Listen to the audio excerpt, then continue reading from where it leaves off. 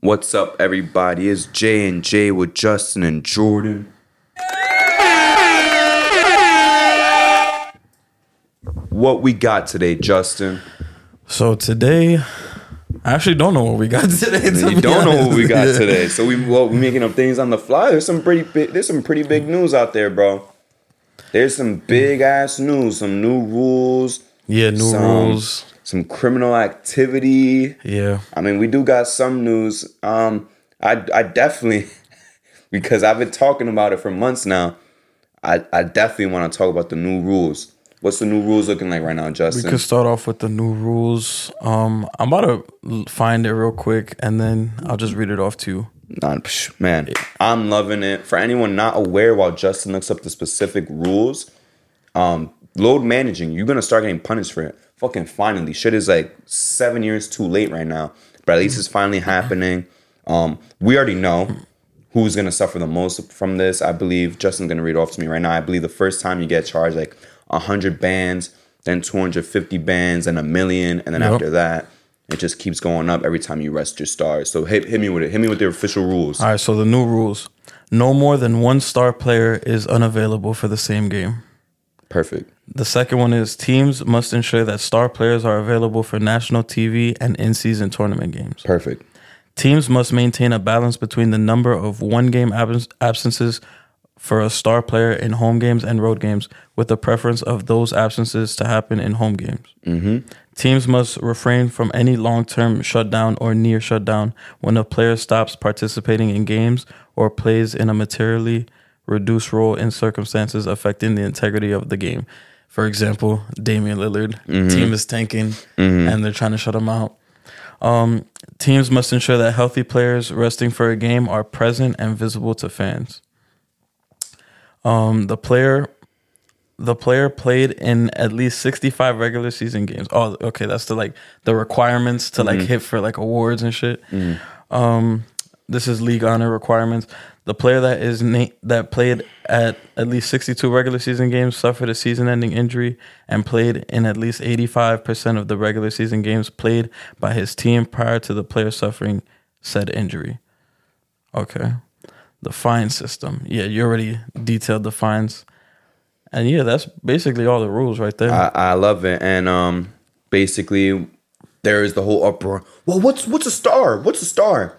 They made sure to put a rule on that as well. If you made All-NBA or All-Star in the past 3 seasons, you are a star. And I don't know if you want me to go through every team here who counts as stars. I'll just go through the big ones. Of course, the Hawks, DeJounte Murray, Trae Young, Celtics, Jaylen Brown, and Jason Tatum cannot both rest at the same time. The Bulls, DeRozan, Levine, Vucevic. The Cavs is kind of interesting. You cannot rest Jarrett Allen, Garland, Mitchell. Mavs, obviously, Kyrie and Luka.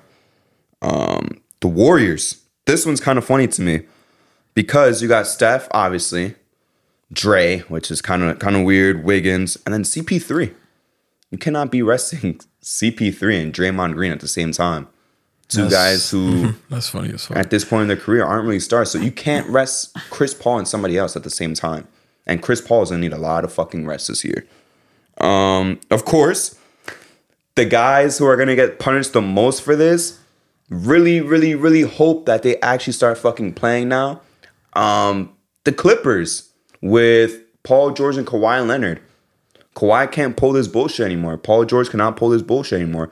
But I'm going to be real with you. I think they're still going to try to do it on the sole fact that Ballmer doesn't care about spending money, bro. Yeah, he will spend the bread. I think he'll spend the bread if Kawhi says, no, I'm going to sit down. He'll spend the bread, realistically speaking. Lakers, obviously, AD, LeBron. Bucks, Giannis, Drew Holiday, Chris Middleton. Timberwolves, another team, one of the few teams that has 4 stars. Mike Conley, Ant-Man, Cat, and Gobert all qualify for this. Can't rest 2 of them at the same time. What I love about this, the Knicks, we benefit. Jalen Brunson is not a star. He is not a star currently. Yeah. It's just Julius Randle. Yep. So you could rest Brunson and somebody else and just still have Randle out there. We're perfectly good on that, bro. We're chilling. Of course, the Suns, Beal, Devin Booker, Durant, And yeah, that's basically all like the most interesting ones. And especially we want to highlight kind of like the Clippers, who always load manage, the poster child from load managing. The Lakers, where AD gets hurt and LeBron's a little bit older. The Suns, because KD's in the latter stages of his career, and you know, D Book and Beal are gonna need some rest too at the same time when KD's hurt. But I'm really interested. I'm excited first and foremost about this rule. You know my frustrations with Paul George, Kawhi Leonard not playing games. It's been like a running joke since this pod has been on. Like, dude, like FanDuel needs an over and under on how many combined games they're gonna play. And we say shit like less than 110. I'll take a bet on less than 110 for $500. Win that money back. I'll take some shit like that. But like I said before, I think the Clippers are gonna be one of the few teams that are gonna really like try to maneuver around it. You know what I'm saying? Yeah, I feel like they would be the team to finesse a way around this situation. It's gonna be a problem, but maybe Adam Silver comes down like with the hammer really hard, or maybe he increases the fines or some shit. You feel me? Yeah. But damn, yo, the Clippers are gonna suffer. Clippers are really gonna suffer. Kawhi is probably pissed right now. He's looking at his phone, pissed off right now. I'll tell you that much right now. He's not gonna be too happy about this. I do like. I don't know how you feel. I do like how they have the whole thing set up with the stars, what a star is, right? And I believe after the All-Star game, if you were a star, so like Brunson, for example, he's going to be an All-Star. Once he makes that All-Star game, I'm pretty sure like the day after, he's now put in that category right next to Julius Randle. Okay. So that also helps things out too. So I like it. I understand at the start, like you have your outliers like CP3, you know, guys like that, Draymond, Gobert, but as time goes on, this is something you're going to be adjusting to. You feel me? And it's something you're going to constantly adjust to. And I want this rule to stay around forever. Players need to fucking play, bro. No, yeah. I think this is a good move, especially for the fans and more specifically the casual fans. Because when you have games on that are nationally televised and you got two stars that are supposed to play, one of them is sitting out or both of them are sitting out for whatever reason, and now you just have to watch the product that's there. Mm-hmm. It's not really engaging for the casual fans. Like for us, we'll still watch it, we'll still tune in. But even then, I could admit that like I'll be tuned out. Like I don't really like if this certain player isn't there, I'm not really as in tune as I wanted to be before. So I think this is a really good move for the fans, because I remember in years past when Zion got drafted and they gave him mad nationally televised games. I know he was like legit hurt, of course, but like that shit kind of ruins it. Like when they just start giving you all these nationally televised games, and the sole reason why they gave you those games, that person is not even playing. So yeah, in that sense, it's actually a good thing. We'll see how this goes like moving forward. Like we talked about, the Clippers might find a way to finesse and get their way. But I think this could be a thing that works. I don't know any teams that's really going to try to take those fines, because like every team has, we just listed off, there's probably maybe half the league has what, 2 stars? Yeah. According to their criteria. Just about, yeah. So you could afford resting one guy. Like some teams might implement where one guy sits out this night, another guy sits out that night. So we might see some things like that. That's the way to do it. I remember when Pop did this shit on a nationally televised. Yes, he started this shit low key. And like it's smart sometimes, but it's gotten to a point where shit gets out of control, bro. I don't mind you doing that, but like he did that shit in a prime time game against the Heat. Bro, he does that shit all the time. He's like Tim Duncan, old. That's the reason he's fucking sitting out. Like, it's funny. It's funny sometimes. So I was like, fuck, man. Like, now we have everybody getting load managed for whatever fucking reason. I would say though, if you got to do those at home games though. I feel like that's more. That's more. And fair. I like that they mentioned that, because my thing is, imagine this, right? Clippers come into town twice a year as Knicks fans. Mm-hmm. The Garden's already expensive as hell. If we was to go watch the Knicks versus, I don't fucking know, the Wizards, that shit's already gonna cost $60 minimum to be in the fucking nosebleed. So imagine the Clippers come into town, and then Kawhi and PG are just like, you know what? We love sitting out all the time. Let's sit out this game. That's your one game in New York. You know, that's your one game against the Knicks. Let's say we used to shell out $150 fucking on that game, and guess what? Who are we watching? Westbrook, an aging Westbrook and Zubac, I'm good on that, bro. Yeah, That's why I didn't pay to see that. I would be pissed off. I'd be like, I need a fucking refund. I should be paying $40 for this game, bro. I'm not spending no $150 to watch the Clippers without PG and Paul George and Kawhi Leonard. Do that shit at home. You got 41 games at home, including for an extra 2 against the Lakers because those are technically home games too. So you got 43 games at home, bro. Do that shit at home. Don't do that shit when you go out east and for whatever reason, some kid whose favorite player is Paul George, his one time to see him, in fucking Washington, in Miami, in New York, and now you sitting out. I'd be pissed off. Yeah. I'm not gonna lie to you. I'll be pissed off because at the end of the day, bro, the NBA is entertainment. It's athleticism, it's a competition, but it's entertainment. And D Wade has said it before. He said some shit along the lines of like, yeah, I miss the competing, but you know what I miss the most? Like being an entertainer. This is an entertainment business first and foremost, bro. So for guys to sit out games like that, I mean, we see signs of these kids all the time. Hey, like at the Grizzlies game, hey, I fucking flew in from China to see Ja, and like he's sitting out or some shit. You know, it's always some shit like that. I drove all the way, I don't know, from Kentucky to Washington, D.C. to see LeBron, and LeBron's sitting out at the Wizards game. It's like, shit sucks. Especially that's when you're one chance of the year to see them. That shit sucks. And then the next year comes, try to go again. God forbid they rest again. Yeah. Anything to curb load management, I'm all for it. If this shit needs to be tweaked a little bit more because Steve Ballmer does some shit to go around it, I'm perfectly fine with that. A lot of people are kind of pissed off about it. The 11 Clipper fans out there in the world feel personally persecuted right now. I'm dead ass. Like those Twitter Clipper fans are like persecuted. Like, man, the world's against us, blah blah. But this is for the betterment of the league. Just first and foremost, this is to make the league better and more entertaining. I like that you emphasize national TV games because they don't, even though I would love for them to flex some shit, they don't really flex shit that often. I think the NBA has to go. They only did it one time, but I remember the year after the bubble, they released the first half of the schedule, and then they waited, I think, till like around All-Star break, and then they released the second half. I wish they go back to doing that shit, because like if God forbid one star player gets hurt in the beginning of the season, take out those national TV games later on. Give it to someone else. Give it to someone else, because I am not trying to see 12 nationally televised games of a team and their star player's not even there. Like I remember, what was it, the 2020 Warriors? Mm-hmm. When Curry fucked up his hand, Clay was out. KD was gone. Draymond sitting out because he didn't want to compete without Steph. Yeah, and he would play some games. Bro, that team had so many nationally televised, and it was just D-Lo. I hated that. Like, I hate when they do that shit. So I'm like, if you could flex the games somehow, I feel like that would be the way to go. Start with the first half of the season schedule first, then see how teams play out. And sometimes it doesn't even have to do with injuries. It could just be like, this team we thought was going to be like good coming into the season, and they're not really on shit. So let's just lower their games. And it'll also benefit for other teams that we didn't think we're going to be as good and ended up being better than we thought. Like the Knicks, for example, that year, the year after the bubble. Yeah. Bro, no one expected us to be good. And then when they did that second half of the schedule, we got more nationally televised games. I think prior to that, we might have had like 3. I guess my thing is like, I don't know the way that this shit happens, right? The process. The process of getting those national TV games.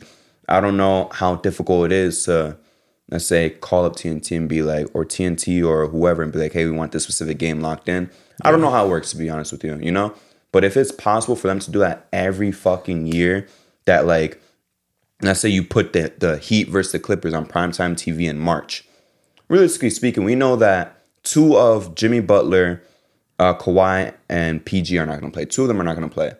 So why not flex that and have, I don't fucking know, the OKC versus the Cavs. That would be a much more entertaining game. I'd rather watch the Cavs versus OKC fully healthy than an injured Heat team versus an injured or resting Clippers team. That's just how shit works out, bro. But speaking of scheduling, because it's something I didn't even get to talk to you about beforehand. I want the NBA to, you know how last season we had like the they wanted to test out kind of like the baseball series type of thing. I think they should do that shit all the time, all year round. So remember with I think the Pelicans and Suns played back-to-back games against each other. I want more of that. Oh, okay. They did that with a couple of teams. A couple of teams had that shit. They had back-to-back games against each other. Get them out the way. I understand there's the argument of like, oh, but let's say like what would be a really exciting game? Like let's say the Celtics versus I don't fucking know, the Heat, right? Oh well, if we get all those games like in December, we're not gonna see them the rest of the year. I'm not gonna lie, I would kind of prefer that than having shit all the way spaced out, because you get your ass beat, let's say, by the Heat in that first game, right? Now you come in that game after thinking like, damn, I want to bust these guys' ass. Or even then, an alternative would be have those two, because they play 4 games against each other. Have the two Miami games back to back, like on a Friday then a Sunday.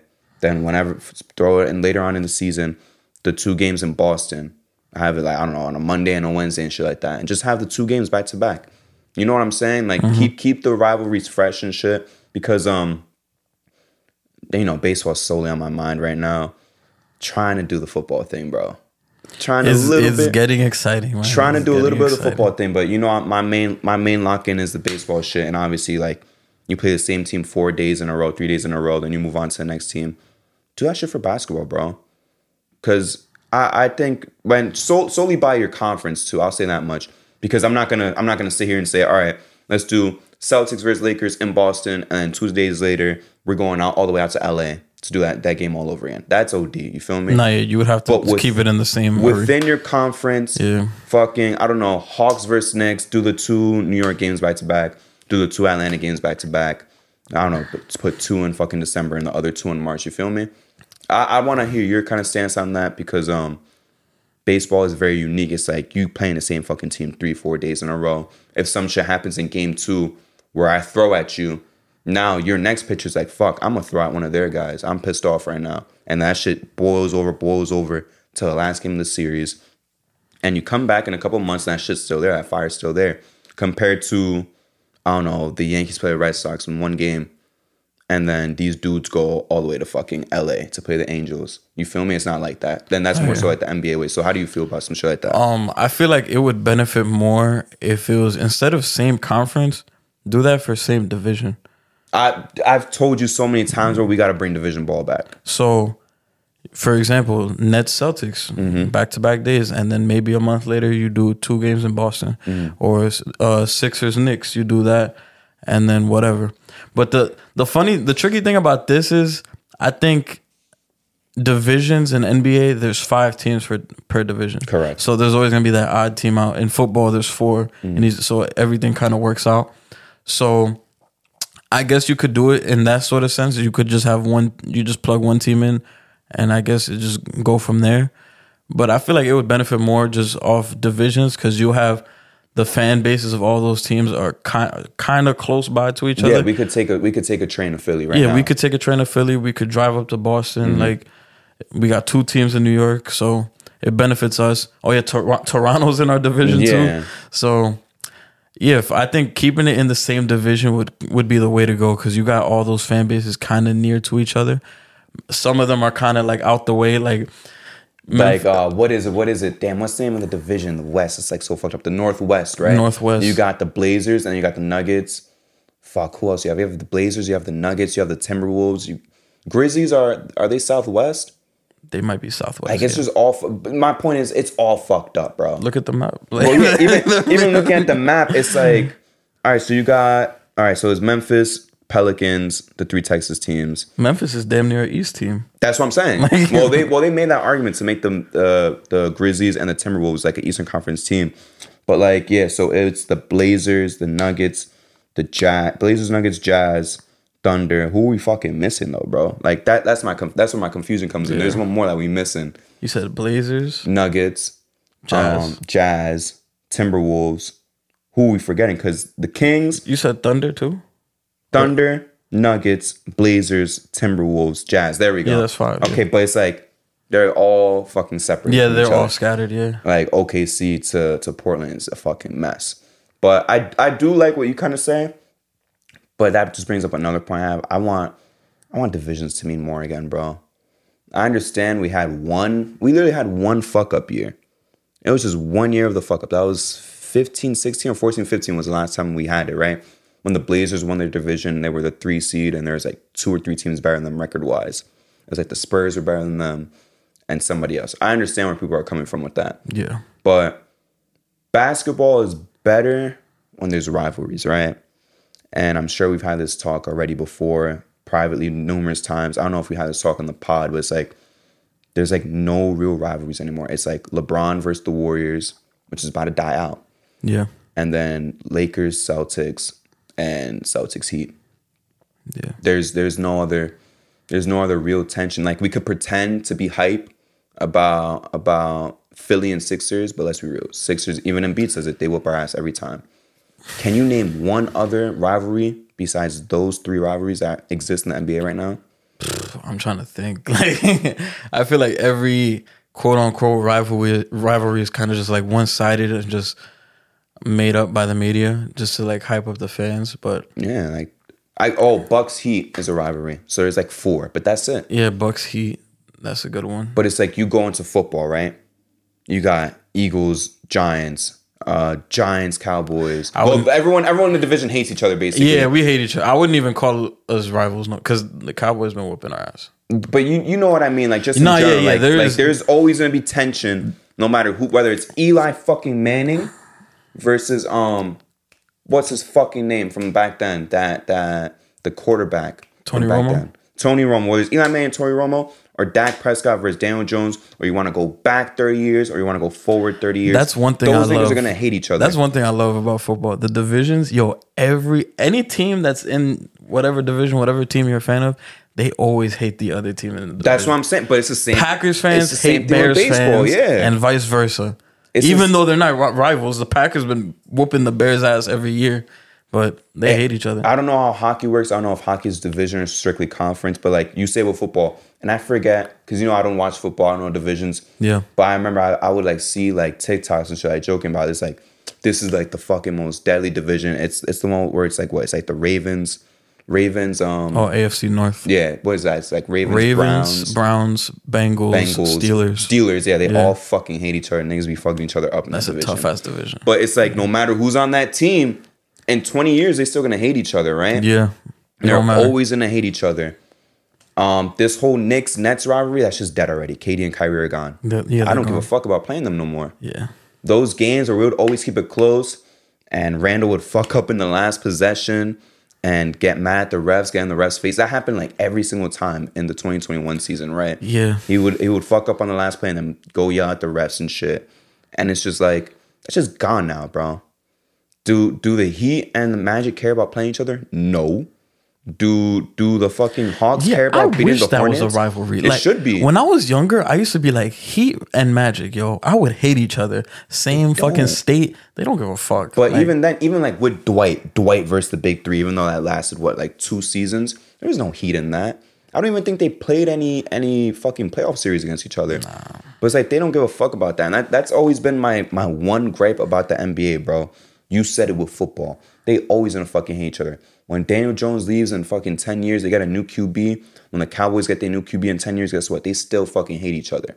But in basketball, when a guy leaves, that's it. It's gone. Baseball, Red Sox, Yankees always gonna hate each other. Dodgers, Giants always gonna hate each other.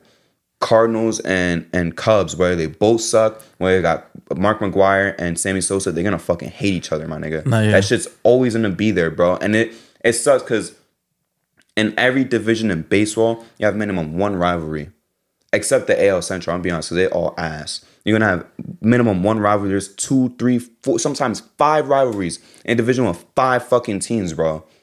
But then in the NBA, you go through every fucking division. Do the Giants care about beating OKC on a random Tuesday? They don't give a fuck, bro. The Yankees and Red Sox just played each other to see who's going to get out of last place. And we won that series, and we were fucking hype. None of us are going to make the fucking playoffs.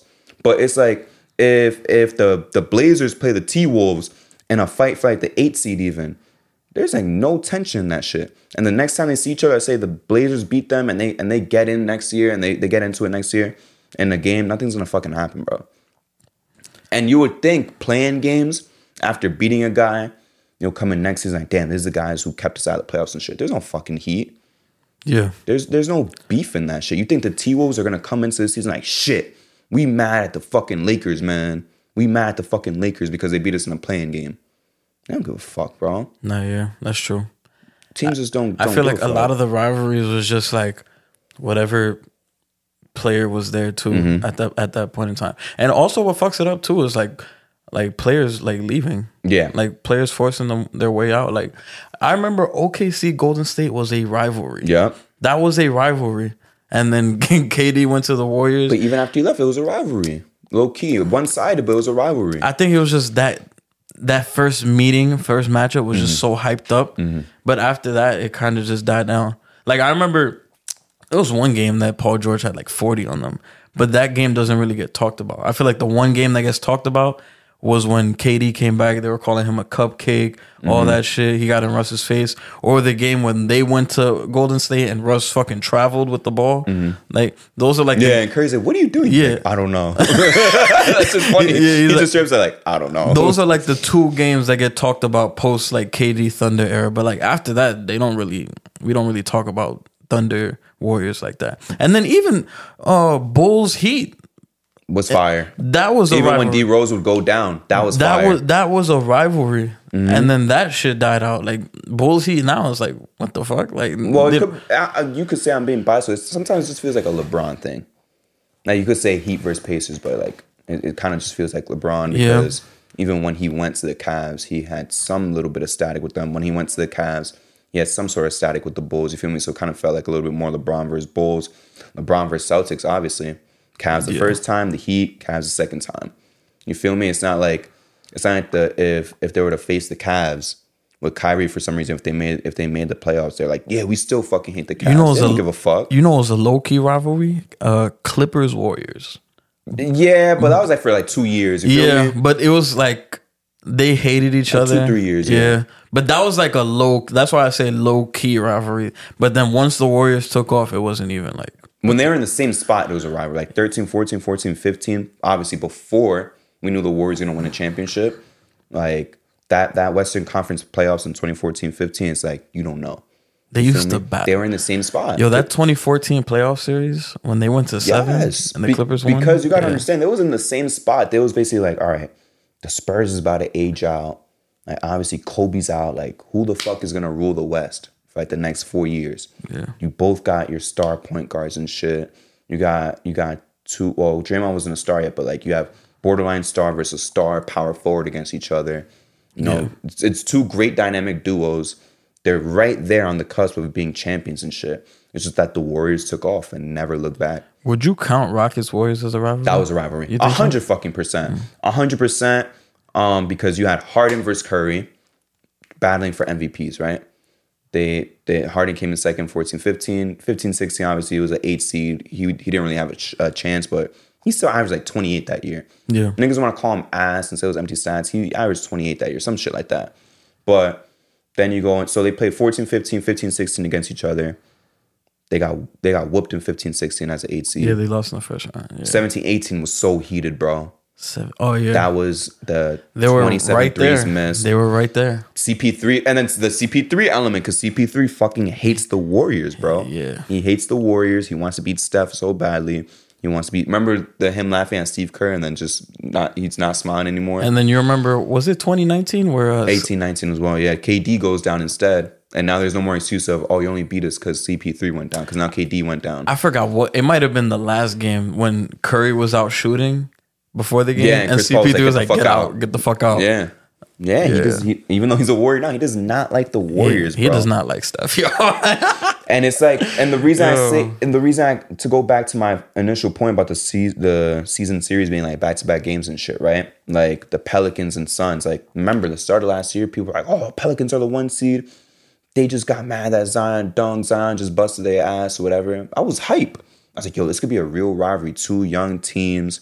They both want to be good. They both want to be contenders and shit. They both got their star in Book and Zion. Because, you know, this is before KD and obviously way before Bradley Beal.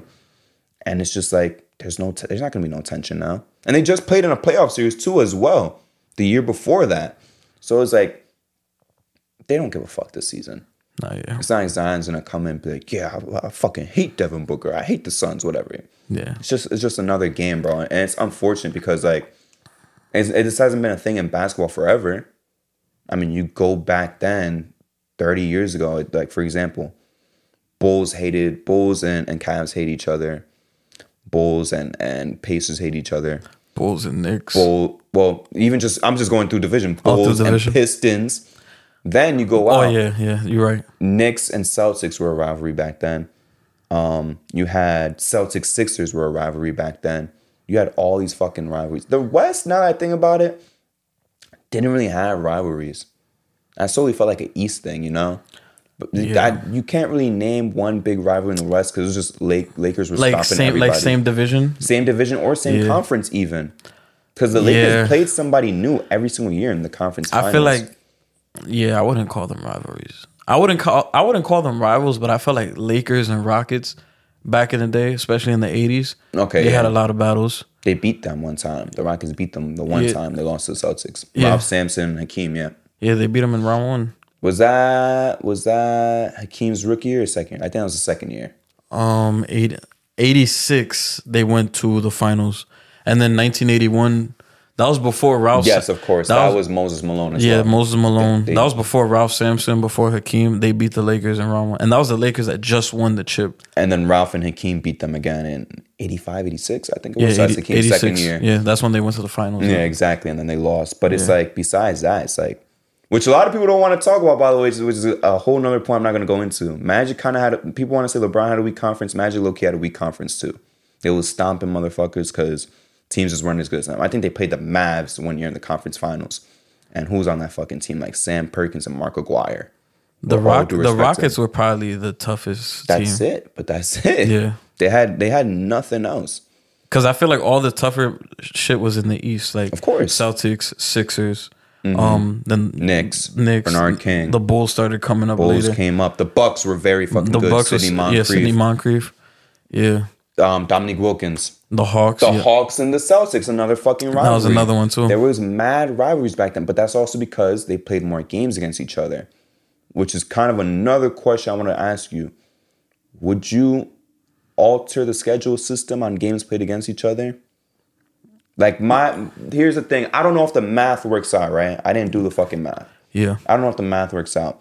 But what if you because everybody in the conference plays against each other 4 times, correct? Yeah. What if the teams outside your division, like you just take away one game out of all those, you play 3 teams. You play those teams 3 times a year out of your division, and you just pull all those fucking games into your division.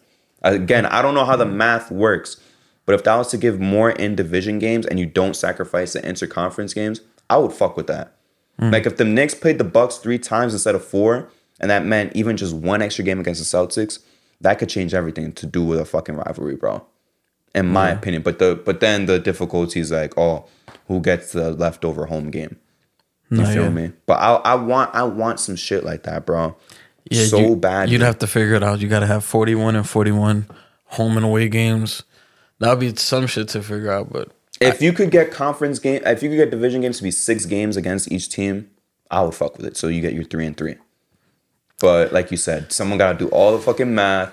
I'm just spitballing. I just came up with that in my brain. Like, damn, what if we just take away the conference games, just 1 game from each fucking team? Because you would be taking away what, like 10 games, I believe. And you just throw it all into one fucking pool, bro. Yeah. I would fuck with that way more, to be honest with you. And if it is you taking away 10 games, that's just 2 extra for the division. If my math ain't fucked up, because I'm not doing all the work. Maybe I could do the work, come back next time, maybe work out. But I would like to see more Knicks Celtics games, like 2 more Knicks Celtics games. See if that causes a rivalry. See more Clipper Lakers. Now that there's no more, bullshit with the resting, with the load management. Just a couple more games of these teams again. Lakers versus Suns. If they have 2 more games against each other, bro, that rivalry gets even more heated, bro. Yeah. Got a playoff series against each other already. KD and LeBron comes back as a one-on-one rivalry type shit. I would fuck with it. Another thing too, I feel like nowadays, like fans are more so like they're fans of players rather than teams. That's the problem too. Yeah, I'll admit that. I don't think you see that And any other sport, you because feel me? like I've never like in basketball it's so common. Like I've heard so many players like wherever Paul George goes is where I go. Like I never heard nobody say, "Oh, wherever Aaron Donald goes." I was just about to ask you: is there or- anyone like on Twitter, like let's say, like, and they bother, like, yeah, I'm from fucking Boston, shit. They're like, I'm a Joe Burrow fan. Like and wherever only Joe a Burrow goes, I fan. go. I'm like, well, he's gonna be locked in for a while. Because you don't like. I'm asking you because you watch football, like in baseball, you don't see that. There's no. I'm only an Aaron Judge fan. I'm only a Trout fan. I'm Yeah, only like- I'll take it back though. There's some casual fans that are just like, oh, wherever Ohtani goes, but it's literally just Ohtani, bro. Anyone else? Yeah, he's a free agent, so I guess like. But you're not gonna see anyone else who's gonna be like, I'm a Mookie Betts fan. Yeah, like I feel like the only other sport where people do that is maybe soccer. Yes. But Yes. But even then, to soccer's defense, because I watch soccer has the most intense rivalries of any other fucking sport. Yeah. So you might have those guys who are just like, I like Messi, I like Ronaldo, wherever the fuck they go. Yeah. You know, you got teams where, because we come from a small town. Imagine we had our own soccer team. Like there's teams in England in towns our size, and let's say our neighboring town, which we're not gonna name, if they have their own team, those people fucking hate each other, and they're like in the 7th division, bro. And they'll dead start fighting each other and shit. They'll throw flares at each other and shit, which I'm not condoning and wanting us to do now. We kind of got that because I saw some shit with like the Commanders and like Ravens or some shit fighting each other. Some dude knocked out a fan. That shit happens all the time. Oh, I saw that. Yeah. The one dude getting held back, and the other dude started just beating on him. He was just eating that shit. No, was it? That was I think it was Command or 49ers and Ravens, some shit like that. It was or Commanders and Ravens. The funny thing about that was it wasn't even Ravens playing. It was Commanders and fucking Cardinals. But that dude just had a Ravens shirt. He just had a Ravens jersey. Okay, some guy was like, okay. you gotta stay with the birds. What the fuck? So he just pulled up to a random game without the team playing. Yeah. Nah, but yeah, I guess you could say soccer's on when you do that. But basketball, it's like really bad. Like those KD fans on Twitter and Bleacher Report. I'll see. There's like one guy on Bleacher Report, bro, in the comments. Like he first of all, he used to have like a KD and like as a net profile pic. He went to the Suns. He changed it to like KD and Book. I'm like, you're so fucking corny, bro. Like I hate that shit. Nah, yeah. Like you'll never see me be like, damn. Once Jalen Brunson gets traded, I'm going with him. Exactly. Bro, I just like the fucking Knicks, you bro. only see that shit in basketball. It's only basketball. Because like in football, there's no like player movement like that. Like I don't remember the last time like a quarterback like in his prime was like, get me the fuck out of here. But let's say like Odell, for example, right? Yeah. Because people love him. He's like a social media dude. He want to do his fucking dances and shit and tear his fucking knee while dancing and shit. He moves around a lot. Do you ever see anyone like in the Twitter spaces or whatever just be like, damn, I'm just rocking with Odell? Giant, fucking Ram, whatever he is, Brown. But I feel like the people that do follow Odell, a lot of them are really like casual. It's because he hasn't been elite since like, for a while. Yeah, even I know that too. Yeah, he hasn't. Yeah, but nah, bro, it's his name just holds a lot of weight. Well, because one hand catch and dance moves. You feel me? Yeah. You know I'm not even a casual in football, but that's all I know him for, and that's what a lot of people like him for. You feel me? And his fucking hair. But basically, because we kind of went off on a tangent, the finalizing point, the conclusion, which we both agree on, NBA, Adam Silver, find a way to bring back rivalries, whether it is adding more division games, whether it is incentivizing a division winner, something, bro. Change of schedule, I don't know. Something. Back-to-back series against each other. That's the idea that's the most plausible that they should actually look towards. Two Lakers Suns games, do both the Phoenix games back-to-back, do both the LA games back-to-back. That I would incentivize. That's something that Adam Silver should really look into. The other bullshit, it's ideal. Like it's like a fancy thing. I hope it happens, but do the back-to-back series, bro. I think it would do a lot for basketball. Devin Booker, if he was to lose against LeBron on a Friday, he's going to want to come back with a vengeance on that same Sunday. You feel me? And maybe that heat carries over all the way to February when they play each other twice again in LA. That's basically my conclusion. Bring back the fucking rivalries, bro. Bring back some heat to the fucking games because it low-key feels a little soulless, bro. You know what's funny too? NBA, they low-key been trying to do that. Well, last year they did it. They had that NBA Rivals Week bullshit. But they're going off like what they think is a rivalry. But you can't force a rivalry, you feel me? I can't go out and say, you know what? Hawks and Magic, y'all are rivals now because you're in the same division. Yeah. That's not a fucking rivalry, bro. Yeah. I don't like the ideas of rivalry week because that's just corny, bro. That's corny. Don't force it. Let it happen. Yeah, like that Knicks Hawks, that was forced as fuck. Now it's forced. Back then, in our playoff series and that season after, it was authentic. Now, people who even try to do the fuck Trae Young shit now, if they was to do that this season, that should be corny. Bro, that series was 3 years ago now. I didn't really see it as a rivalry. It was though. It was just like a series, and then. But then after that, it was real though. The 21-22 season, it was real. But this past season, I didn't give a fuck about them. This season, I'm not gonna give a fuck about them unless they do something. You feel me? Or unless we do something to them. I feel like it's more real when you play each other in multiple playoff series. Yeah, that's when it gets more real. That's why Bucks and Heat. Like if we played them again in the playoffs this year, it would have been cool. And we bust their ass, then it could be like a conversation. But we don't see that. You feel me? Yeah, we don't see that. The only time we see repeat matchups is Celtics, Heat, Bucks, Heat, Pacers back in the day. Yeah, back in the day, but like I'm talking about right now. So I said Heat, Celtics,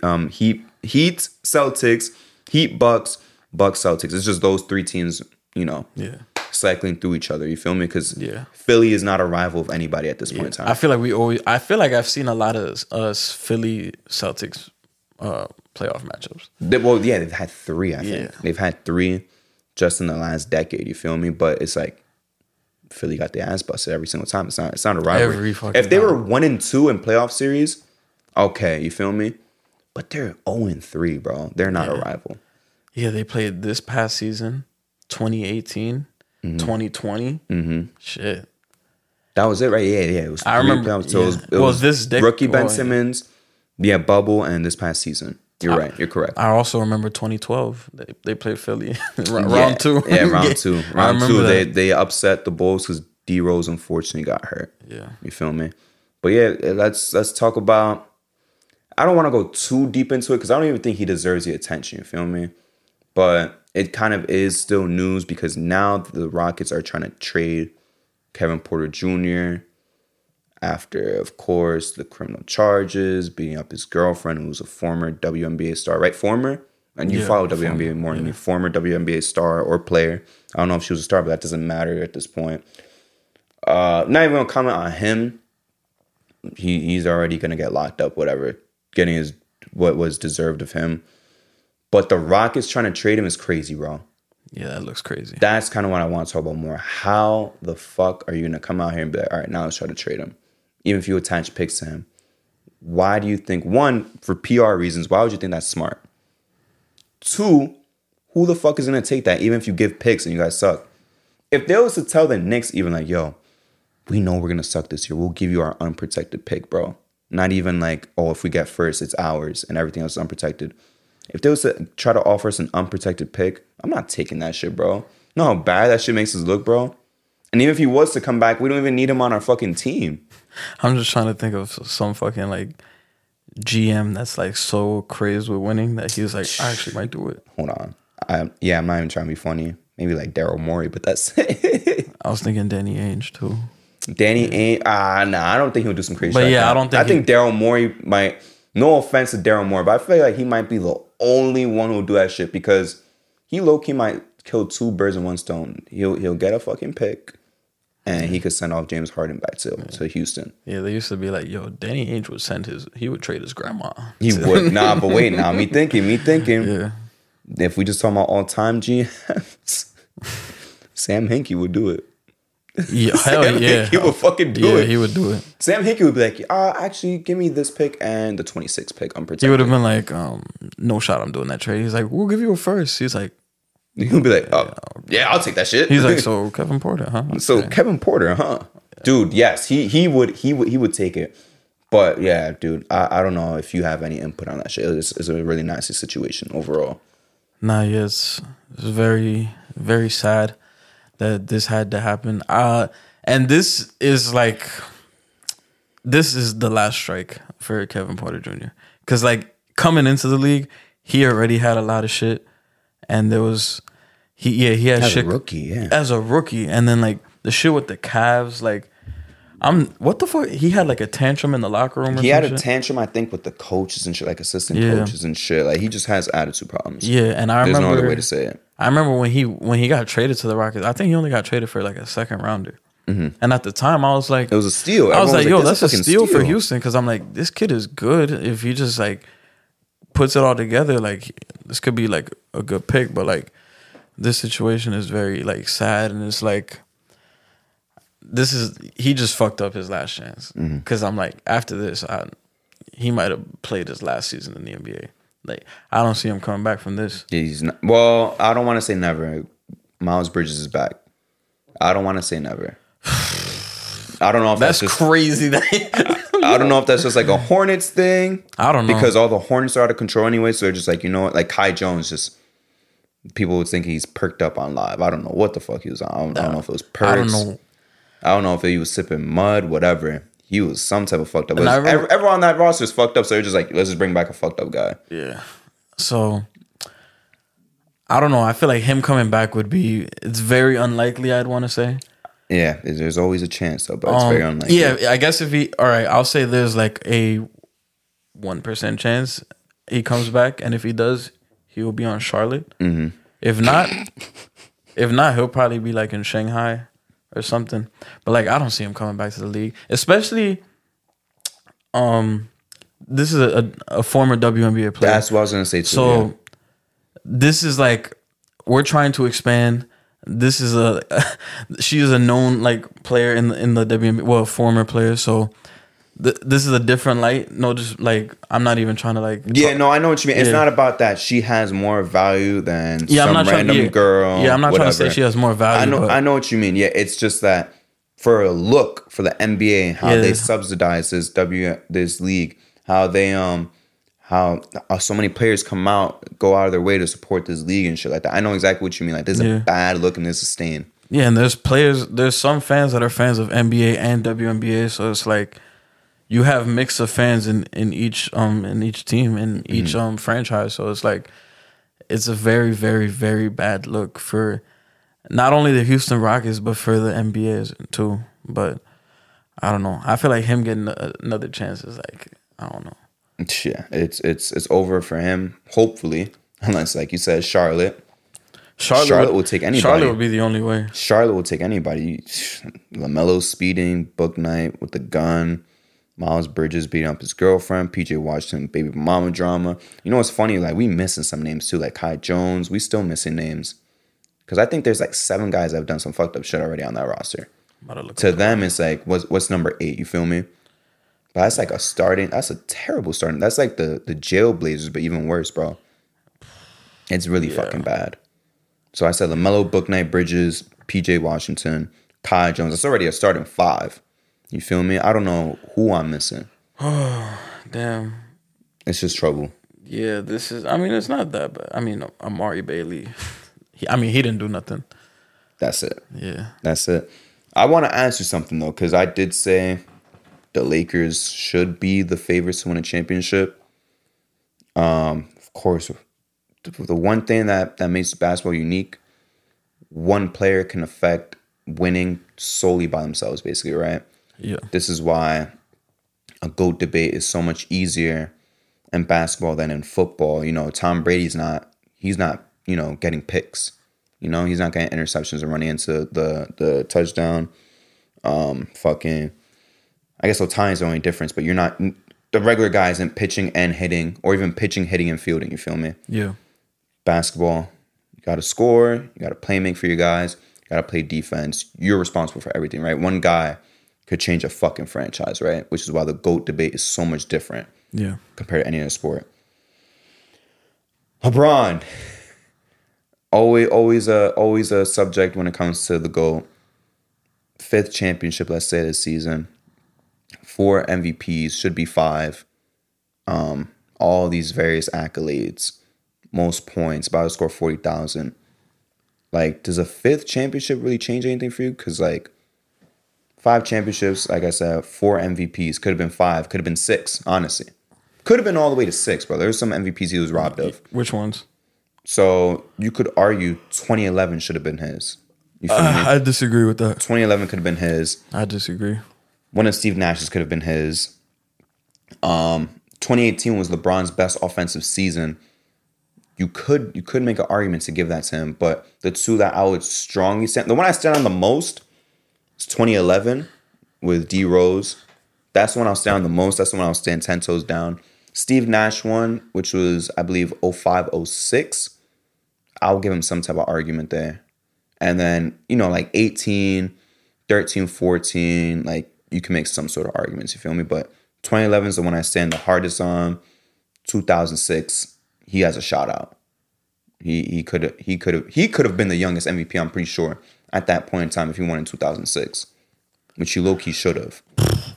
I mean, 2006, I don't really know that much like about at that time. Like, I just know the big conversation was Kobe.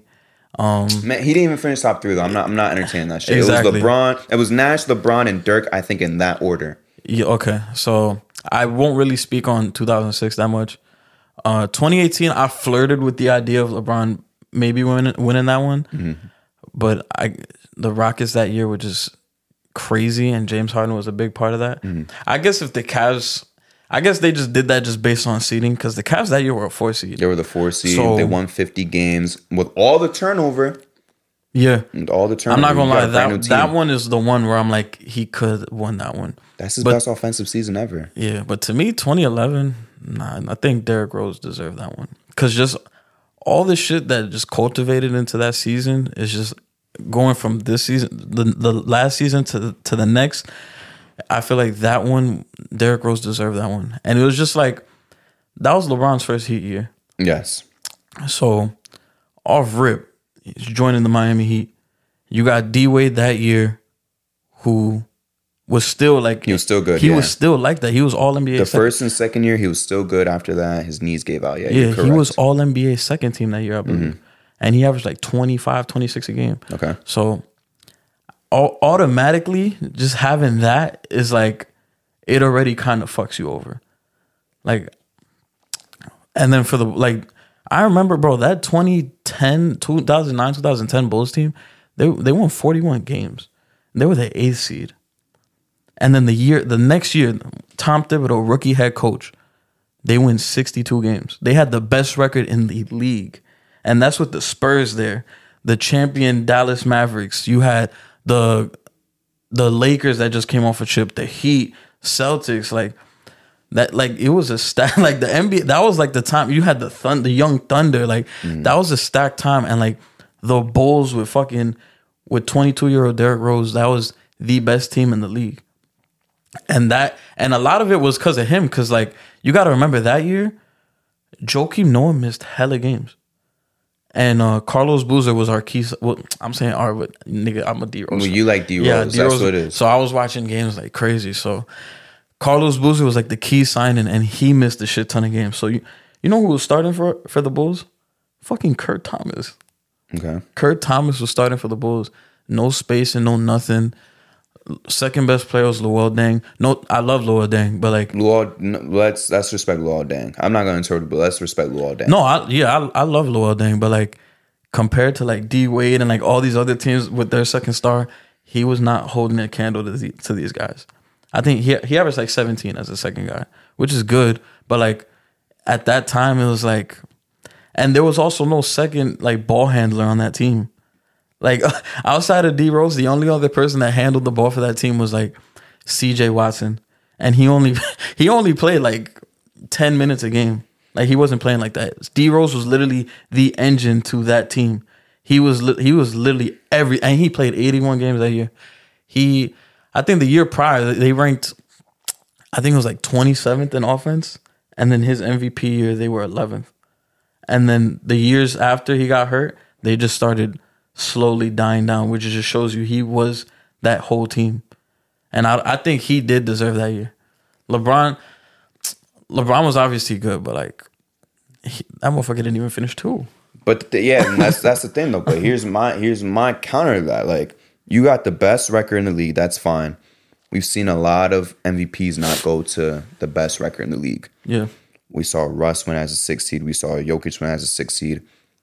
That award, MVP to me, is always going to mean, you know what? not the best player on the best fucking team. It was you were the best player in the fucking league, right? Yeah. I would have LeBron and Dwight over D Rose that year.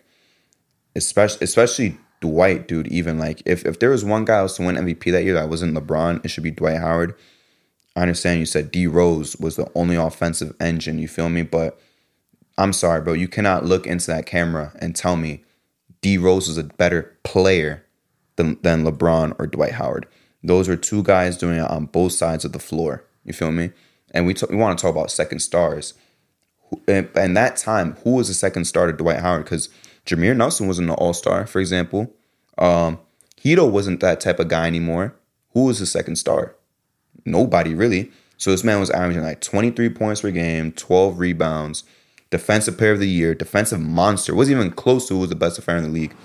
Then you go over to LeBron, who probably averages 27, 7, and 7. I don't even have to look it up. I'm very confident that's probably what he had.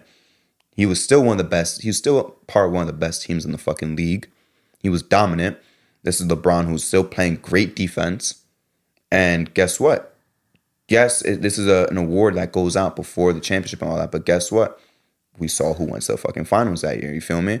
They smoked the Bulls. We can't say that. But they smoked the Bulls. They did, but they smoked them. They did, but like you said, it's a regular season award. It's a regular season award. But even in the regular season, LeBron was the best player on the planet.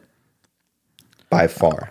I don't know. By far. I think LeBron and Dwight and then, of course, Kobe were the three best players in the world at that time, which puts D-Rose at 4. I still think D-Rose got it because even same thing that you said, D-Rose also did not have a all-star on that team other than himself. But like I said, if that's the argument, and I think then why not give it to Dwight if it's not going to LeBron also, or Kobe? I think the Bulls probably had a worse like supporting cast around him than the Magic did. Than the Magic? Yeah. So who Keith Bogans was a starter for the Bulls. Who's matching Luol Deng on the fucking Magic?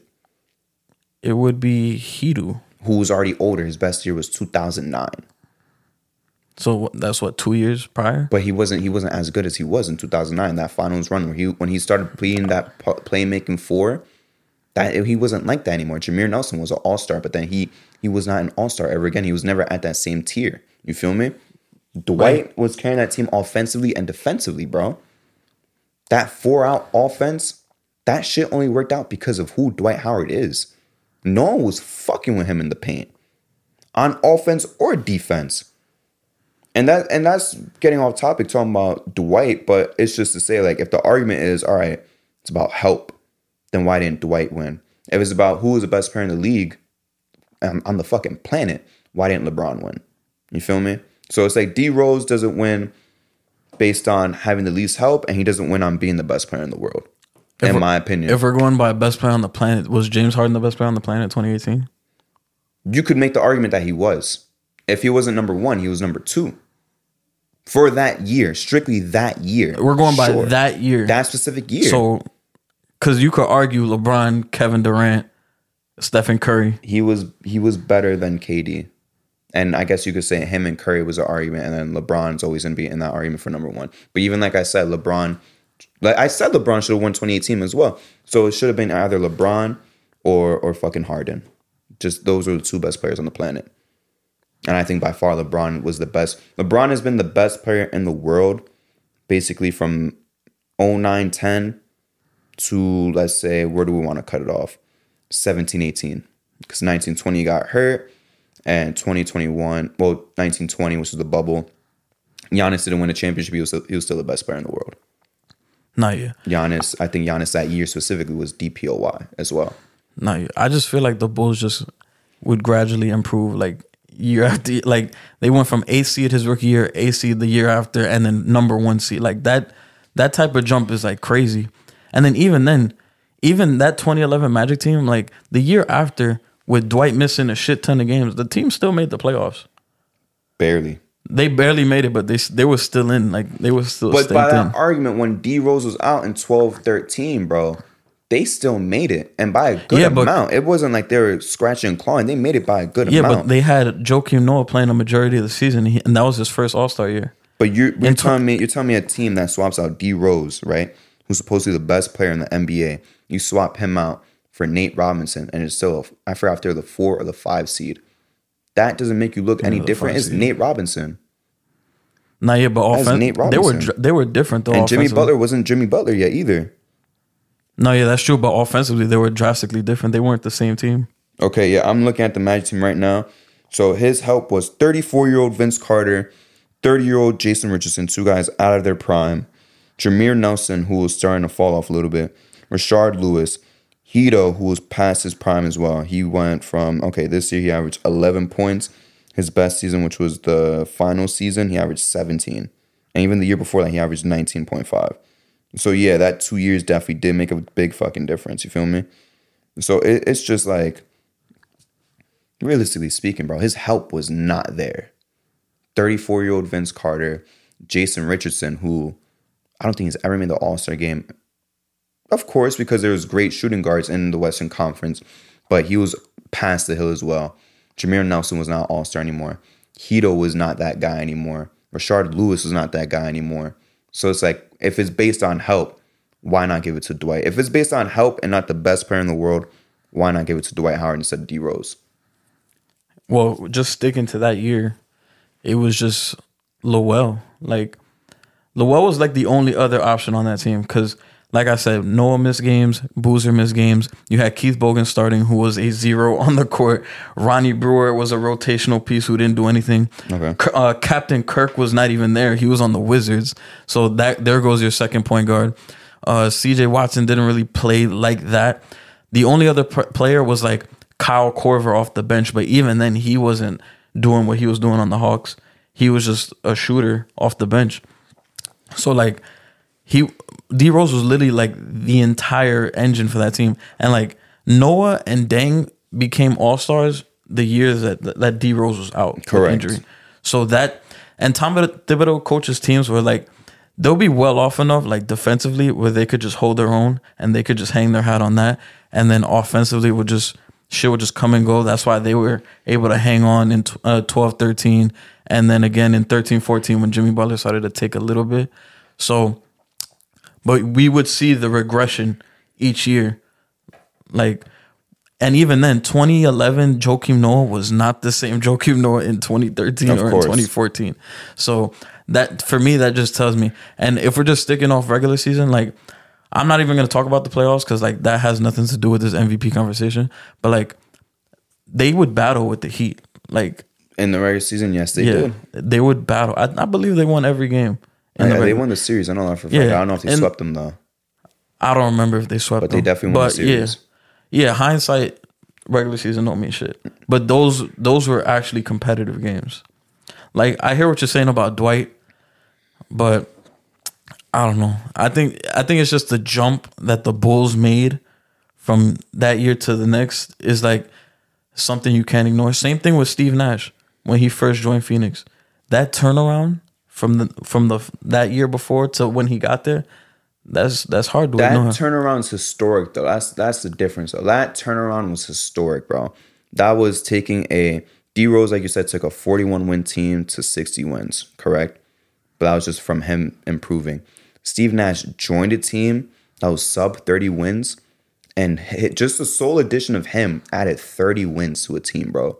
30 wins, bro. 30 wins. Like that's something we'll never see ever again. I promise you. We'll never see a team just join a team like that. Because even when LeBron went back to the Cavs, they won like 30-something games with Kyrie. And that next year, they won only like 50-something games. They didn't win 60 games. You feel me? They probably won like what? I could double check that. They won 56 games in 2016, I think. But they never cracked 60. I know that for a fact. But LeBron didn't add 30 wins to that team. Not even the addition of him added 30 wins to that We're Cavs just going to team. go from what the year 13-14 to 14-15. Okay. And while you do that, I'm still gonna keep talking about. I'm gonna be real with you. I think because D Rose is phenomenal, bro, but he was never the best player on the planet.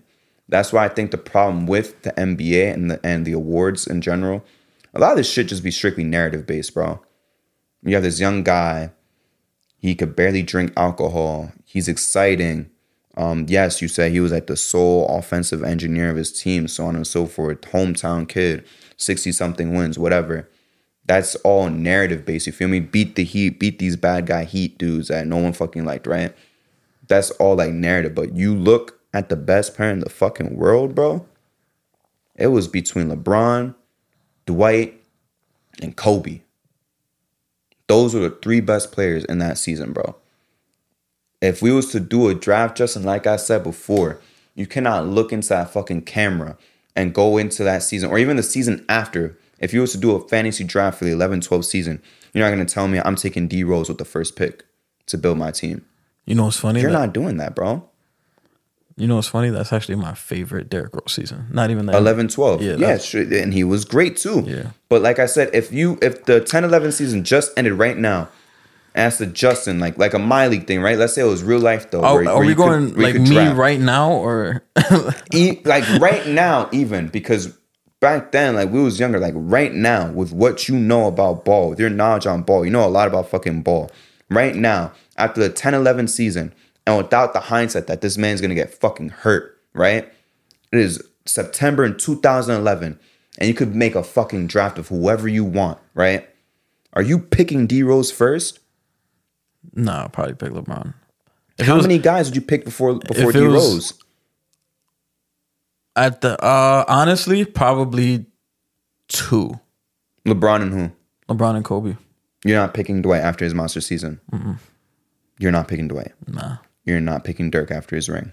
Nah. You're not picking Tim Duncan. No. You're not picking Tim Duncan. Nah. All right. Even like Tim Duncan was good. Even if it's just for one season though, like I forgot to reiterate that. Like it's not like, oh, this is who you're gonna build around for the next 5 years. Like for that one season. So you're picking LeBron, Kobe. You're not picking Dwight for whatever reason. You just said. Yeah, I'm taking. Who else was the top player that year? You're not taking CP3. You're not taking Durant. That he might be. So LeBron, Durant, Kobe, right? Durant might be 3. Okay. Like if we're just going, but then it's I don't know. Derrick Rose at that time was just like, it was just crazy. I mean, Durant has an argument because he was like, I think he was also like 22 or 21. Mm-hmm. He might have been like 22, and he led the league in scoring. So he might be the only one in that. Kevin Durant was another guy better than D Rose that season. Thank you for pointing that out. So that's like not that season. As a player in the world, I would rather have Kevin Durant. Yeah, but you also had Russell Westbrook, who was a all-star. I wouldn't take Russ that time over D Rose yet. Not yet. Oh no, obviously not. But but like what I'm saying, like fantasy draft, like My League, whatever. When you change the settings, that you draft your team. Give me LeBron, give me Kobe, give me Dwight, give me Durant, and then I'll have the argument of CP versus him. So that's borderline like 5 guys. So D Rose after the postseason of 2011, you can make an argument like shit. He might not be top 5 even though he won MVP. That's what I'm saying. That was strictly narrative based. You feel me? You taking Melo over him? At that time, nah. It's a debate. You have to at least admit it's a debate. The only like pushback I give Kevin Durant is like he had more talent around him than D Rose at that time. But it doesn't matter. I'm saying as a player, strictly a player, from what you saw them do as a player on both sides of the floor, playmaking, defense, scoring, where you could score from, all that bullshit, right? Rebounding, whatever. For their size, of course, as well. You not taking KD over D Rose. Oh yeah, we're talking size, yeah, like. But like strictly that year. But I'm saying like according to their size. No, but like when I said according to their size, I'm saying like when I said rebounding, I'm saying according to their size, like D Rose averaging 5 rebounds at that time is worth more than Durant averaging 7. You feel me? That's what I'm saying. Because D Rose is 6'2". You feel me? KD 7 foot. That's another reason why it's like really impressive that he was doing that. But well, I don't even know if he averaged 5. I'm just saying like if he did average 5, I don't he probably averaged like fucking 4. Nah, I think he averaged like 3.5, 4. Yeah, exactly. So my point is just basically like, look, like just looking at their skill sets, bro. There's a couple players you could take over D Rose just in that time after his MVP season. So it was after the finals. I know I threw Dirk's name out there. I was just naming people. I wouldn't take Dirk either over D Rose in a player ranking, even though he just won the finals against the Big 3. But strictly viewing them as players, not narrative wise, there's like 4 guys cemented better than him, and you could argue there's a 5th guy. And I could be forgetting people, bro. I mean, like the Big 3 Celtics were all old by that time, just going through every team. Stoudemire was not better than D Rose. But when Steve Nash was already too old, Jay Kidd was old. Danny Granger obviously is not better than D Rose ever one time in his life. Who am I fucking forgetting? Brandon Roy was not better than D Rose. Marcus Aldridge was not better than D Rose. Tim Duncan was not better than D Rose. TP, maybe you could argue it. But TP let me was really ask you fucking something. good. When has the MVP never slightly had to do a little bit with narrative? But no, that's what I'm saying. I'm admitting it. You feel me? It should be the best player in the fucking world, though, which is why I said LeBron should have 5 or 6 minimum. When realistically, the guy should have like 8. You feel me? The guy should have like fucking 8 MVPs. Mike, you could argue, should have had like fucking 8, 10, whatever. You feel me? There's a lot. There's a couple guys. Those are the only 2 guys you could say they should have won more MVPs, because at least with Magic and Bird, it's like 3 and 3 apiece. That's fair. They were equals. You feel me? Kobe, even though it rubs a lot of people the wrong way, he deserved 1 MVP. You feel me? You could argue for a second one, but at the end of the day, he was competing against Dirk, who was undoubtedly the best fucking player in the world in 2007. Tim Duncan, who you could argue should have had more MVPs, was incredible. He was phenomenal. KG in 2004 was the best fucking player in the world. Steve Nash in 2005, 06. Steve Nash was the only threat to Dirk, right? And this is where narrative kind of comes into place as well. Because Dirk was the 1 seed. They won like 60-something games before they got beat by the 8 seed. And they didn't want I strongly think they didn't want Steve Nash to 3-peat MVPs. But he could have, right? But those guys were all at the same time, like on the same level. You feel me? LeBron, same level. Those guys are all on the same level. That's why I say Kobe deserved like 1. But to dominate a fucking decade like LeBron did, that man should have like 6 or 7 MVPs. As a player, he was better than D Rose that year. As a player, he was better than Harden in 2018. Shit, he was just a better player so many fucking years, bro. Is just the truth. That's why I say MVP should be the best fucking player in the world. That's why I disagreed with the Embiid shit this year, for example. Yeah. Embiid was not better than Giannis. He was not better than Jokic. Oh yeah, either one of them should have I'll had admit their third this MVP. year Embiid cried for that shit. That's what I'm saying. It should not be narrative based. The MVP should always be, this is the best fucking player in the world. I think it's always going to be production mixed with narrative. And in 2011, Derrick Rose had the production, and the narrative just slightly fit in his favor. Just more than anyone else. More than anyone else, just because everything that the Bulls went from the season prior to that season. Even you say Kevin Durant, you would have took over him. When he finally won MVP, you know why? Because Russell Westbrook was hurt the majority of that season. And he had the production. Yeah, he had the production, even like if I Russ said. was there and he still averaged at 30 on 50, 40, 90, that's why I didn't say LeBron should have won MVP in 13-14. That's probably one of the few years I'm like, shit, that guy was just better than him. That and 15-16 Curry, that's the only 2 times where I'm like, I throw up my hands, I'm like, shit.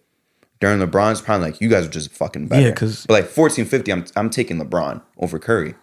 You feel me? I'm taking LeBron and KD over Curry in 14-15. People always say Harden that year. You could make an argument for Harden. I mean, they were equals that year. Back to what I was saying. Yeah, 13-14 Kevin Durant, you had Westbrook who missed like the majority of that season, but you still had Kevin Durant giving you 32 points a game. Like, it was stupid. Like, it was undeniable that he was the MVP. Like, and his second best player was like Reggie Jackson. But he didn't need narrative is what I'm saying. Just based on his production, my nigga, he did not need any narrative. When you average 32, fuck the narrative, bro. The narrative could be Russell Westbrook died. You feel me? That shit don't matter. But D Rose averaged 25. He did not lead the league in scoring. He didn't do something brand new. He was great. He didn't do something brand new like Russ with triple doubles. He didn't average a crazy amount of points, like 37 points per game, like Harden did. Whatever the fuck he did, 36, 35, whatever. He didn't do some new shit we never seen before. You feel me? He was great. But I don't think there was ever a more narrative-driven MVP like given besides Embiid. It's like him and Embiid were strictly narrative-based. Everyone else, I would say, was fucking ability. And then, of course, MJ's, like the MVPs that he's missed out on. Karl Malone. That's narrative. That's voter fatigue. Yeah, that's more so than narrative. Those are 2 different things. But like strictly narrative, bro, like those are the 2 most narrative-driven awards we've seen. I don't think, like KD, you're saying KD, for example, 13-14. That's not narrative, bro. Whether Westbrook was there, whether Westbrook but wasn't the there, narrative whether in Westbrook played 50 games, the man averaged 32 points. He was playmaking. He had a 50, 40, 90 fucking club. He was phenomenal. He led the league in scoring by far, bro. He was just phenomenal, narrative or not. Whether Westbrook was there or not, whether there was a narrative or something, bro. He was fine. Now, if he won it, because he averaged like 27, which is still great, 26, 27, not 50, 40, 90, shit like that, not really playmaking too much, and Westbrook was gone, that's narrative. But the man had supreme production, bro.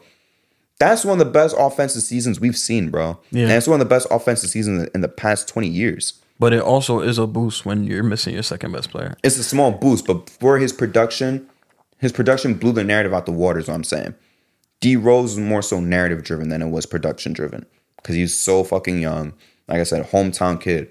60-something games. What was it? 62 wins? 62 and 20, yeah. 62 wins. Your second guy is Luol Deng, averaging 17. Your guys are hurt. You got Thibs, whatever. You're mostly a defensive-driven team. You really the sole guy, whatever, to do this and that, whatever. But he didn't lead the league in scoring, and he didn't do anything brand new. You feel me? A lot of MVPs we've seen, they did something we never seen before. Curry in 2015-16 did something we never seen. KD did something that's very hard to replicate. Harden averaged 35, 36 points per game. You feel me? 2012-13 LeBron was a fucking monster, and it wasn't even close. The gap between him and who was number 2, which was Kevin Durant. It was a big ass fucking gap that year. You feel me? So you either got to be the best player by far. In my opinion, you should either be the best player by far, or you got to do some shit we haven't seen before in a hot minute. That's the two things. Narrative, I don't give a fuck about narrative. You feel me?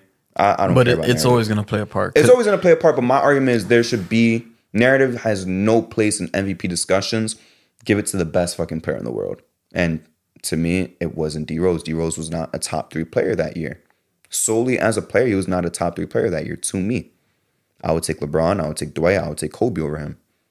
And then I can make the argument for Durant as well that year. I would rather take Durant. Nah, I wouldn't take Durant that year. Durant was phenomenal, bro. Yeah, Durant Almost was good 28 points per game. At that age, he led the league in scoring. I'll give him his respect, bro.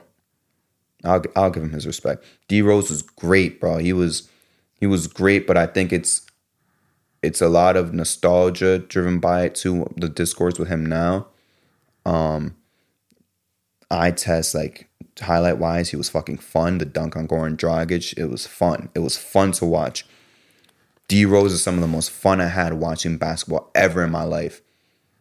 But solely just talking about the best player in the world for that year, it just was not him, bro. I mean, you say they have to bring something new. I would argue that the new thing is not really doesn't really have to do with points or being the best player in the world. But like, I don't know if we will see another player that just got swept in round 1 or bounced in 5, new coach, new turnaround, all this, dealing with injuries to your team, and then the next season, you are undoubtedly, you guys are like overwhelmingly the number 1 team in the NBA, and you are the charge of that. You're the lead charge. That's like, I don't even know. That's like if Halliburton next year, Pacers are number 1 seed. He's an all-star, first team all-NBA. So if Luka was to lose Kyrie, right, and there was to do some I wouldn't shit even like say that, Luka. is that MVP? I wouldn't even say Luka. I would say like, because Luka, we've already seen him reach those MVP. But I'm saying like he loses his second star, right, for the whole season. God forbid, Kyrie tears his ACL preseason. Yeah. Luka doesn't really have guys like that. He would have a supporting cast similar to that Bulls team. Yeah. He don't really got shit around him besides Kyrie. If he was to get top 2, 3 seed, are you just going to give him MVP? He's going to be a heavy favorite, yeah. But are you going to give it to him? If Jokic was to do the same thing he did last year, if Giannis was to do the same thing he did last year, are you giving, you personally, Justin Valen, are you giving him MVP? If he's a top 1, 2 seed, I would probably put him in there. Why? That's not something we've never seen before, because now you're saying D Rose is the only guy to do it. If someone replicates it, why should we give it to him? That's not nothing brand new. Yeah, but this version is a little bit different because like we've seen the Mavericks we've seen them have success and be them reach the conference final. So we have that already in our heads. I'm going off of like a young player coming into the league, had no playoffs. All you had was like a cup of coffee in the first round, and then all of a sudden next year you're already one of the upper echelon teams in the league, and we did not see that coming. And you're an all NBA player, you're an all-star, like, and then postseason you're making deep playoff runs, like shit like that. Like that's something like, I guess people like to point to Iverson in 01. Yeah, that's my point. So this is where I'm gonna fucking interrupt you. This is where you get packed up. This is why I roll you into a Marley. I grab the lighter and I light that shit up and I pack you up. It's not something brand new because Allen Iverson did the same shit, bro. He might have had 2 more years of experience, but what was his playoff success before 2001? Nothing. He ain't do shit in the playoffs. He might have played 1 playoff series before 2001. He's the sole offensive engineer on his team. He has no other offense around him. The man's just strictly defense around him, which is just like the Bulls thing. So it's not even strictly brand new. And he was scoring, of course, he had more volume. He was scoring way more than D Rose. You feel me? So where is it? Way more, but where is it that this D Rose thing is completely brand new? He was a lot more inefficient than D Rose too, though. Sure, but back then, you feel me? He was the guy. He was the guy in his team. Defense was a little bit tougher. The guy was packing dudes up. And that further pushes my narrative being too much. Because Shaq was still the best player in the world at that time. Shaq was better than Iverson. Tim Duncan was better than Iverson. There's no shame in being the 3rd best guy when it comes to Iverson that year. You have 2 top 10 players that were just better than you. But he got pushed through because of narrative. And he has the same exact thing. The D Rose story is a copy and paste of what Allen Iverson did. You feel me? And this is before even knowing what happens in the playoffs. So this isn't even about him taking the Lakers 1 game away from the Lakers when they almost went perfect. He did the same. D Rose did the same shit as Allen Iverson. He copied the formula, whatever, and so forth. Had the narrative behind him to win MVP. It's the same thing. He just wasn't as young as D Rose. I wouldn't even say this the same thing because Philly was like, they were a higher seed than the Bulls like the year prior to Allen Iverson's MVP, and they went to the second round. What seed were they? They were the 5th seed. They're the 5th seed. Yeah. Okay. But that was his only playoff series before 2001. No, prior to that, he went. What was it, 90? I'm about to see right now because I really don't know. I think it was 98. They went to the second round in 98, 99. Because it's not even a gotcha. I really don't know because I know he was not in the playoff. He was not making deep playoff in runs. 99, 2000, he went to round 2, and they were the 5th seed. And then, I think it was 98, 99. They went to the second round. Yeah, 98, 99. Let's see. 98, but you can continue while I look at this. 98, 99. They beat the Magic. They beat the Magic? And then they got swept. That was 98, 99? 98, 99. Okay. 99, 2000, they also made the second round. They got beat by the Pacers again. So he played 2 subpar teams in the first round. Yeah, I mean, it don't matter. He got more. He got, right, just based on that, he got more shit than D Rose did at that time. Just going off their 2 MVP seasons. But D Rose had 2 fucking playoff series as well. D Rose made the playoffs 2 years as well. So they both made it 2 years. The only difference you're saying is one dude won 2 series, right? Yeah. But they both made the playoffs twice before. Yeah, but that's the thing I'm saying though.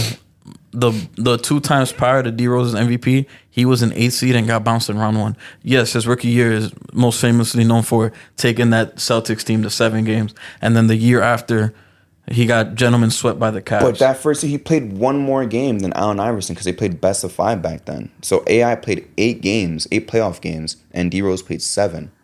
Yeah. Sure, the year after, both of their second years, AI played 10 games versus D Rose's 5. But that first year, because it was a best of 5 series, the guy only played 1 more game than D Rose in the playoffs.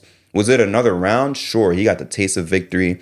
He beat up Penny Hardaway, and no, not even Penny Hardaway. Who would have been on that team? I think that would have been Penny Hardaway just about to leave. He wasn't a Sun yet. What year was that? That was 98, 99. Orlando? Oh yeah. There was no Grant. There was no T-Mac. It was probably just Penny on his last legs before he went to the Suns, right? Yeah. And he got swept by Reggie Miller. So it's like he played one more game and that was it. You feel me? In that first year, did he get a series? Did he win a series? Sure, but strictly just going off games and experience, he played one more game. It's not a big difference. But it's the reason I say it's the same thing is because you said like the narrative, sole offensive guy. The structure around you is strictly defense. All these defensive guys that can't create their own bucket. And I'll argue, bro. I'll be honest with you. Luol Deng with AI. I don't like doing what ifs and shit, but that's a clear fucking upgrade on the offensive end, bro. Oh, I'm sure AI would kill somebody to have had Luol Deng as a second option. You feel me? So my thing is like, yes, two defensive first minded teams. That's very true. With one guy, one small guy being all of your offense, basically controlling your whole entire offense, whatever. But it's not something brand new, like you were trying to say before. It's not a brand new concept. We've seen it been done before. Those two guys they did it and it worked. But we've seen times where it doesn't fucking work. I mean, the flip side to that is like Derrick Rose would love to have another ball handler. Like AI had Eric Snow and George Lynch. I don't, bro. I don't think anybody in their right mind is trading Luol Deng for Eric Snow. No, but I'm saying like you got to remember AI was a 2-guard. Understandably so, and so yes, he was playing next to a point guard. He didn't have all the ball handling duties. He did, but he would trade Eric Snow for Luol Deng. Oh yeah, of course. But I'm saying anyone would. But I'm saying like D Rose did not have no he did not have no other ball handler. He was the only ball handler on that team. So I guess this opens up a can of worms on. What do you value more, another ball handler or offensive production, which is a whole nother argument that we're not even going to start to have. Because that would go out of control. Obviously, I'd rather have the... I know you're saying obviously, but I'll be real with you. You could make an argument for either one. It's not one is more important than the other. But in my opinion, with AI, I'm pretty sure he would prefer to be the sole ball handler and have some offensive production next to him. And I'm sure D Rose... I don't think D Rose would want another ball handler in favor of having fucking Luol Deng. Like Luol Deng was just so much better than Eric Snow. If Eric Snow was a great ball handler, playmaker, averaging, I don't know, fucking 14, 15 points, you have an argument. You feel me? No, but I'm saying like I feel like it's so undervalued having a secondary ball handler. 100%. Not even just to play with Derrick Rose, but like when he goes to the bench and to keep the offense afloat.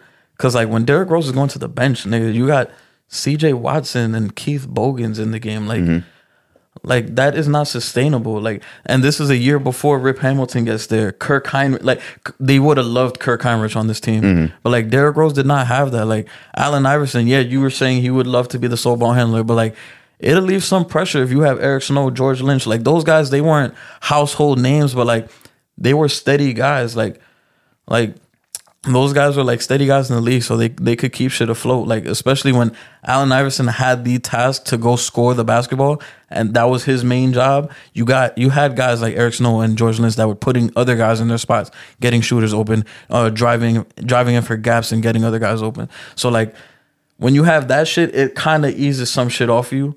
But Derrick Rose didn't have that shit. He had to do all of that shit and more. Yeah, but like I said, it's more of an argument on preference. Like, I know you're saying Eric Snow making plays for other guys to score besides AI, but for AI and his preferences, I'm sure he would have rather someone else that could fucking score for him. And I'm sure he would prefer to take over that duty of having to drive and kick to Luol Deng, because I'm sure he would have done it if he just had the personnel. He had no problem giving up some of the scoring responsibility, bro. We saw him do a Melo. He went from like a 32 point per game guy to 26, which is still elite, you feel me? But man, I think, I guess kind of to conclude this, I just think the award should go to the best player in the world. AI and D Rose are two guys seen in the same light. 2001, Shaq and Tim Duncan were two players that were better than AI. LeBron, Dwight, Kobe, in my opinion, were better players than D Rose. All three guys, even Kevin Durant, 3-4 guys that deserve the award if the MVP was strictly based on who is the best fucking player in the world. Yeah. You said Tim Duncan, and I was just like, But not like, no, I'm saying Tim Duncan in 2001 was better than AI. I thought you meant Tim Duncan 2011. I was like, No. 2001, like Tim Duncan, Shaq, we're better than AI. You know, it's not a secret. That's what I'm saying. Best player in the world should win MVP. That's my closing statement. Nah, yeah, for me, like, it's never just going to be best player in the world. Like, as much as people want it to be, like, and yeah, in the back of my mind, sometimes I'm like, damn, I think LeBron should have got an 18. But sometimes it just don't work out like that. But then you have other instances where, like, not only do the narratives work in your favor, but like you also had the production.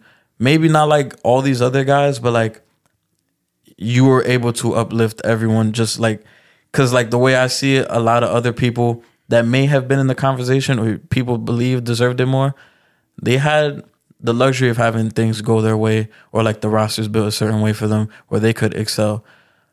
For me, Derrick Rose did not have those same luxuries, but he was still able to uplift his team and put them into the upper echelon of teams in that early 2010s. So for me, that would be my closing statement. That's a fair statement.